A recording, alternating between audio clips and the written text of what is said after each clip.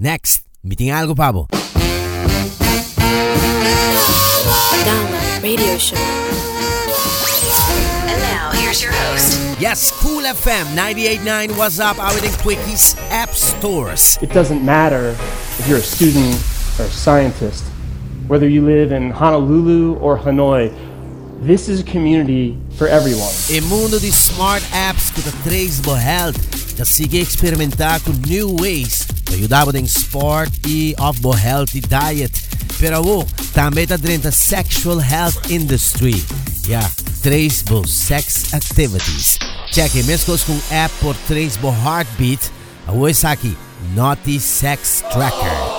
Agora por traz boa velocidade, boa resistência e de quanto push vai chegar na.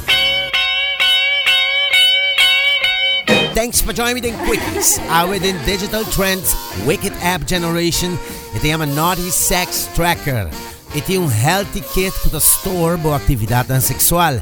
E te guarda pintar maneira smart condom, pero e not condom, sino wrench que te vai na errant above. It's a ring that sits at the base of the condom, like a Fitbit for your man bits.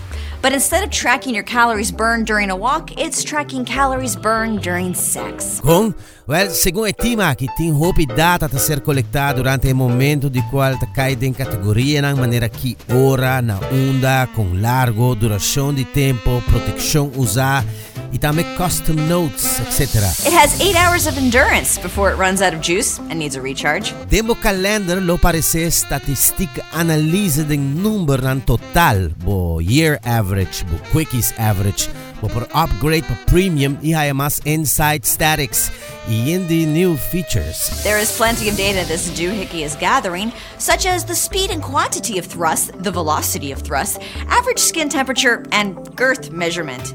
And best of all, you can share all of this data with friends or compare it to the world. So now we live in a universe where there are app leaderboards for thrust velocity. It's a crazy world. Okay, vamos back na range. $75 pa wood. E te registrar kos ng via bo phone, ding app. What about coffee cups or soda cans or plastic bottles? Plus, tem outro aqui. Quizás uma ideia para app ding forma aqui. What if we understood exactly what was on our streets, our sidewalks, and our schoolyards?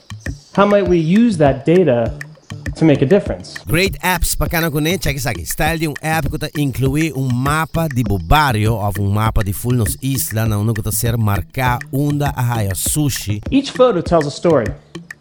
It tells us who picked up what. A geotag tells us where.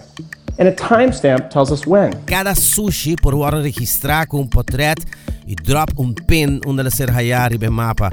De forma que por track down com o sushi yeginang e por tackle o problema de área A. Por meio de app, voluntário de limpeza também por registrar precis na onda para começar. It's blending into the background of our lives, but what if we brought it to the forefront? What if we understood exactly what was on our streets, our sidewalks, and our schoolyards? How might we use that data to make a difference? Thanks for joining me in DwnlD Radio Shw Quickies, digital trends and wicked app generation. Queda conosco, está aqui na CoolFm.